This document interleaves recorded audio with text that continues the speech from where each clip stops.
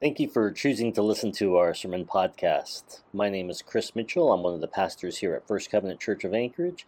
If you have any questions or prayer requests, feel free to stop by or send an email to office@anchoragefirstcovenant.com. God bless.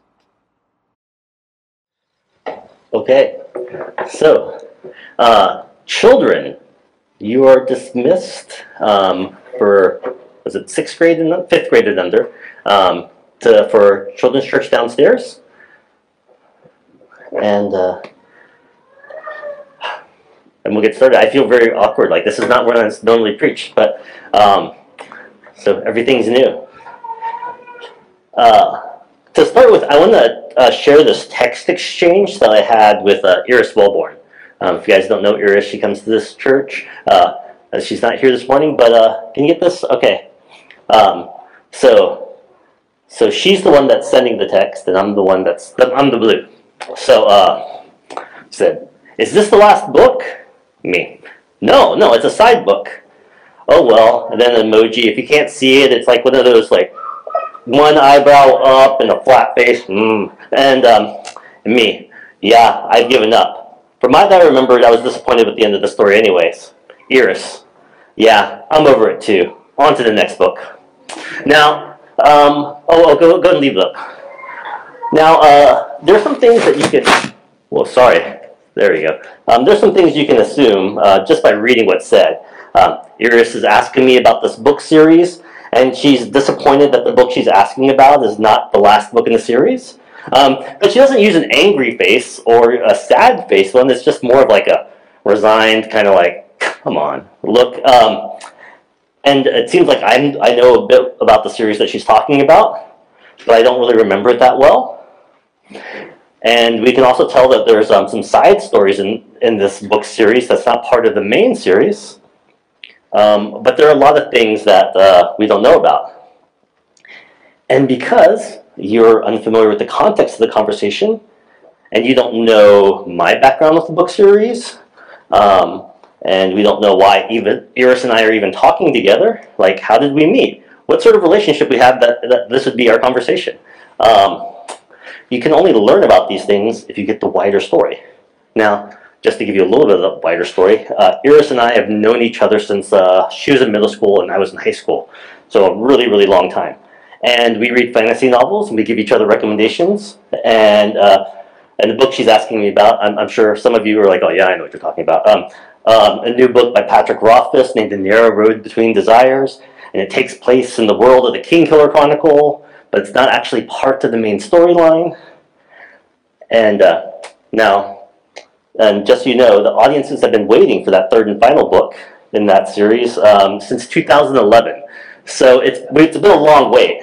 And so Iris was very hopeful that The Narrow Road would complete the series, but unfortunately, no, it's just a side book. Doesn't continue the story on at all.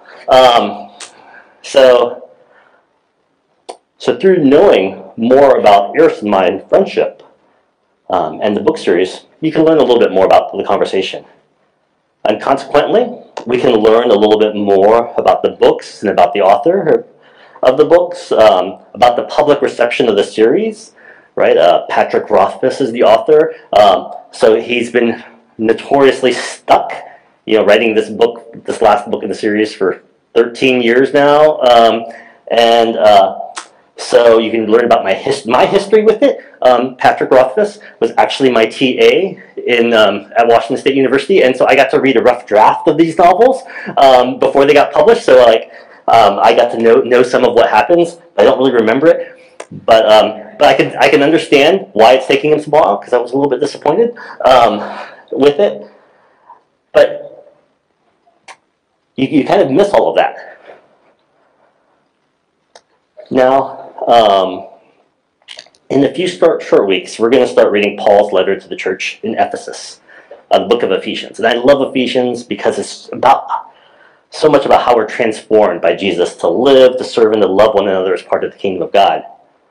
But before we read that piece of correspondence, I thought it would be good to go back and to get context to that conversation. So it's not just like this little text message, right? Where you only get the words, but you don't get the broader story of what's going on. And so with that, we're going to look at Acts 19, which covers Paul's time in Ephesus. And we can't cover all of it, but we'll go over at least the first half of that chapter. So please join me before we start really digging into the Word. Holy Father, Lord, we know that whenever we encounter your Scripture, Lord, that we're transformed, that we get to know you a little bit better, we get to know your heart a little bit better, Lord. And we get to see, Lord, that we're just a part of the story. That there's a whole wider story that you're writing, God. And so, Lord, I just pray that we can understand our part in the story a little bit better. We can understand a little bit more of what you were doing in Ephesus, Lord. And that would encourage us and help transform us in our lives today. In Christ's name, amen. All right, let's go ahead and start on verse 1. While Apollos was at Corinth, Paul took the road through the interior and arrived at Ephesus. There he found some disciples and asked them, "Did you receive the Holy Spirit when you believed?" They answered, "No, we have not even heard that there is a Holy Spirit." So Paul asked them, "Then what baptism did you receive?" "John's baptism," they replied. Paul said, "John's baptism was a baptism of repentance. He told the people to believe in the one coming after him, that is, in Jesus. On hearing this, they were baptized in the name of the Lord Jesus. And when Paul placed his hands on them, the Holy Spirit came on them, and they spoke in tongues and prophesied. There were about 12 men in all." All right. Now Paul actually had first been in Ephesus in chapter 18. He was on a journey, but they docked in Ephesus. But he got off the boat, went and met with some Jewish leaders in the synagogue, told them about Jesus, but then he left. He was trying to make it to Jerusalem. But he promised, he's like, "I'll be back." So Acts 19, this is him being back. And scholars estimate that it was about 52 AD when Paul went to Ephesus. So it's about 19 years or so after Jesus' crucifixion and resurrection. And so word had already spread through the Jewish communities about this prophet who was a cousin to John the Baptist. And like his cousin John the Baptist, he was also killed by the authorities. And they may have even heard some of his teachings or rumors about his resurrection. And so when Paul arrived in Ephesus, he met a group of people that were already inspired by Jesus. They may have heard his ethical commandments. They may have been inspired by his words, the kingdom of God's near, or about how he stood up to both the Roman and Jewish authorities. And these people that Paul ran into, they liked Jesus a lot. And they were determined that they were going to follow him, right? So Scripture calls them disciples. But they didn't know what that meant. Not really. And so when Paul meets them, he asks if they received the Holy Spirit. And the Holy Spirit, he's the advocate that's promised by Jesus, right? In John 14:26, Jesus said, "But the advocate, the Holy Spirit, whom the Father will send in my name, will teach you all things, will remind you of everything I've said to you." And so when Paul is asking if they received the Holy Spirit, he's saying, hey, you guys know about Jesus. You guys have heard about Jesus. But is God doing something in your life? Has God transformed you? Do you now feel the presence of God leading your life? What brings you to Jesus? What guides you into deeper relationship with the saving power of Christ? Because that's what the Holy Spirit does. The Holy Spirit draws people into the presence of God, where they're conformed to be more and more in his likeness. But the disciples, they don't know anything about the Holy Spirit. So Paul asks them about baptism. And the disciples hadn't been baptized. They knew about John's baptism, right? Asking God to forgive sins and recommitting oneself to God. But they didn't know about Jesus' baptism. Their belief and trust in Jesus was intellectual, based on what they heard. And it was real, right? Because intellectual belief's real. But following Jesus is about more than just having a philosophic framework for understanding the world. So it's about being transformed, right? And that's actually one of the main things about the covenant is welcoming new birth and having a new life in Christ. And baptism is a mark of discipleship and identity. It's a participation in the death and resurrection of Jesus. And so Paul baptized the people in the name of Jesus, and the Holy Spirit came on them, and they spoke in tongues, they prophesied. Okay, now here's where we can really get sidetracked into what is speaking in tongues, what is prophecy, why do we do it, or why don't we do it, when do we do it, why don't we do it, and these are things we can talk about and we can argue about, but that's not the point here, right? It doesn't actually even say anything about it, just as they did it. The point is that these folks, through baptism, died, and they were resurrected into the kingdom of God. They were new people in a new creation, right? They spoke a new language. They saw things in a new way, and they spoke about things in a new way. And that's what it means to receive the Spirit of God. And I pray that we can all receive the Holy Spirit, and we'll all continue to receive it. And so then, there are 12 new disciples of Christ in Ephesus. Okay? And once again, 12, kind of being the completion, like the 12 tribes of Israel, the 12 disciples. Okay? All right, let's continue on, verses 8 through 12.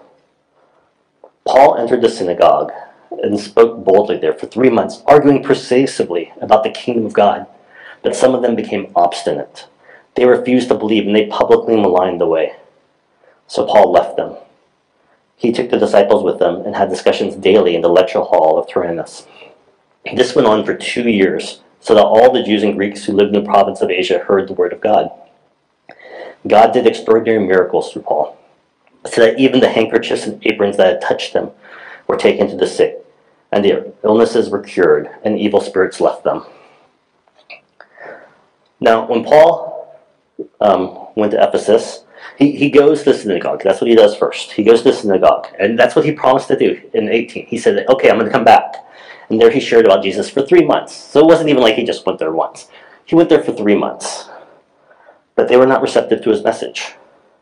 And remember, this is the early days of faith, right? Right. It's called the Way now, so they weren't called Christians then.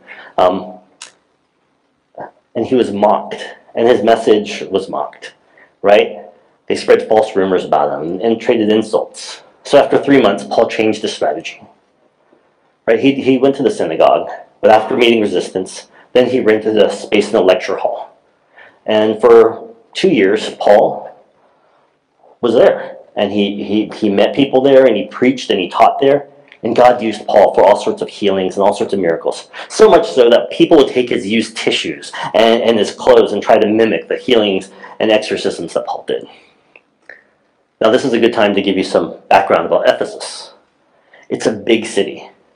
It held the temple of Artemis, which is one of the 7 wonders of the ancient world. This is a huge temple, and the city revolved around the temple and the worship of Artemis. And there was an economy built around the buying and selling of relics and totems about her. And it wasn't just things that Artemis sold well.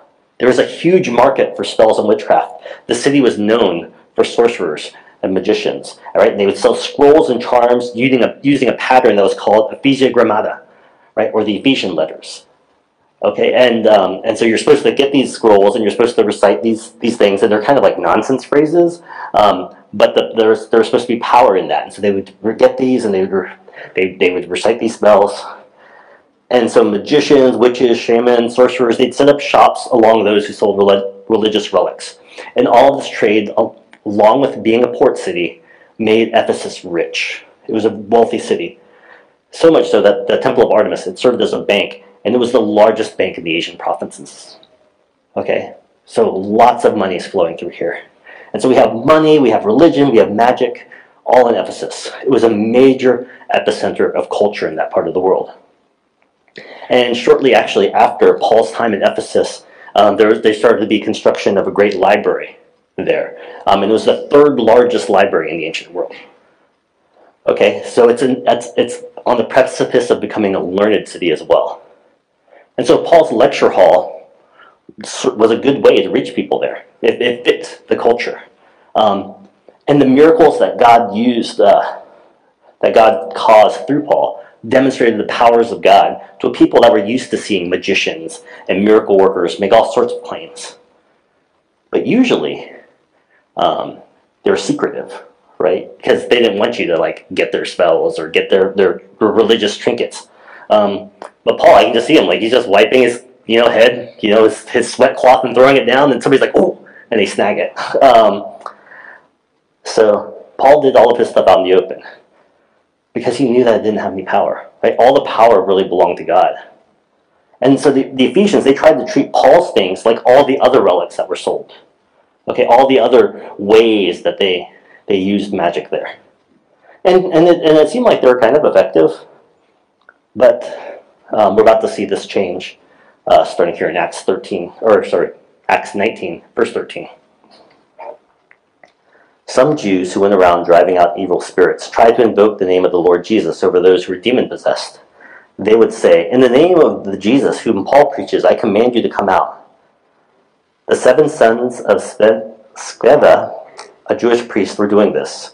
And one day, the evil spirit answered them, "Jesus I know, and Paul I know about, but who are you?" And then the man who had the evil spirits jumped on them and overpowered them all. And he gave them such a beating that they ran out of the house naked and bleeding. And when this became known to the Jews and the Greeks living in Ephesus, they were all seized with great fears, and the name of the Lord was held in high honor. Many of those who believed now came and openly confessed what they had done. A number who had practiced sorcery brought their scrolls together and burned them publicly. And when they calculated the values of the scrolls, the totals came to 50,000 drachmas. In this way, the word of the Lord spread widely and grew in power. So these 7 sons of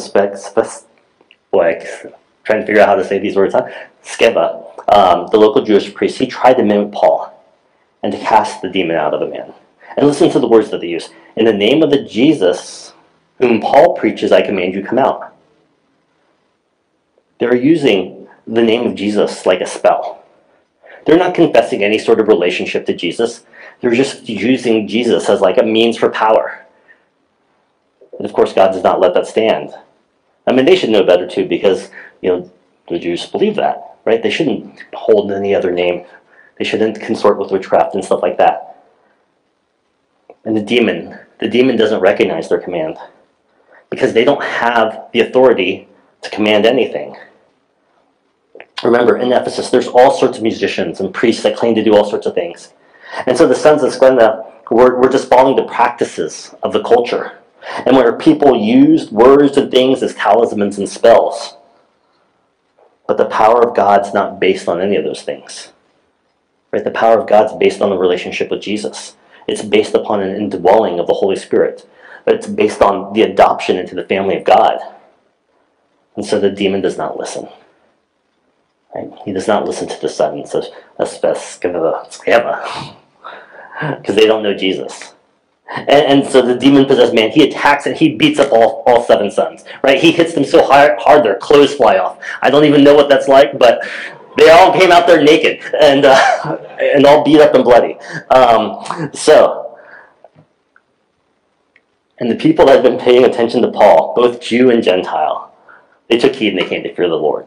They recognized God's power and authority. And so they took all their magic charms and scrolls and burned them. They rejected all the power, authority, and wealth that those things represented. It was a confession that Jesus was their authority. They have no need for anything else. Their trust was going to be in the King of Kings. And through their actions, the word of the Lord spread. Now, I'm going to stop there with this story. That actually comes up. There's a little bit more, because that's just the first half of this chapter. To kind of go, there's some other things that comes up. But I want to end with this. This story of Ephesus is a lot like our story. Because it's easy to make fun of ancients with their spells and temples and superstitions, right? It's easy just to mock that. But we have our own.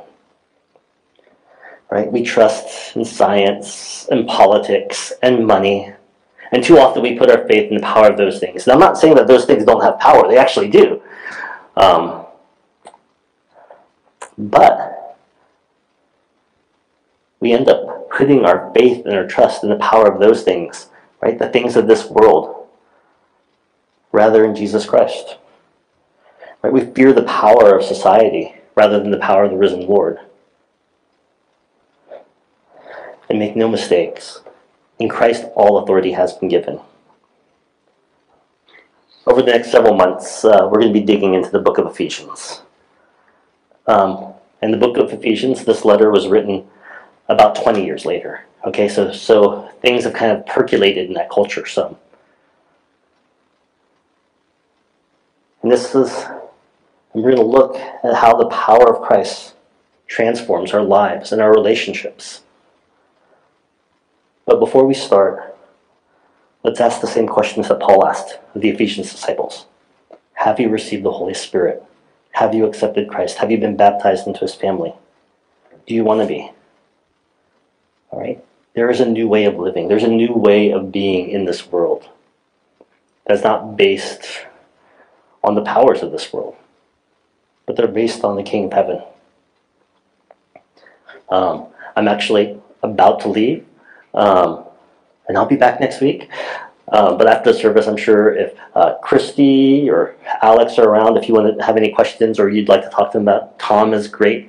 So he's available.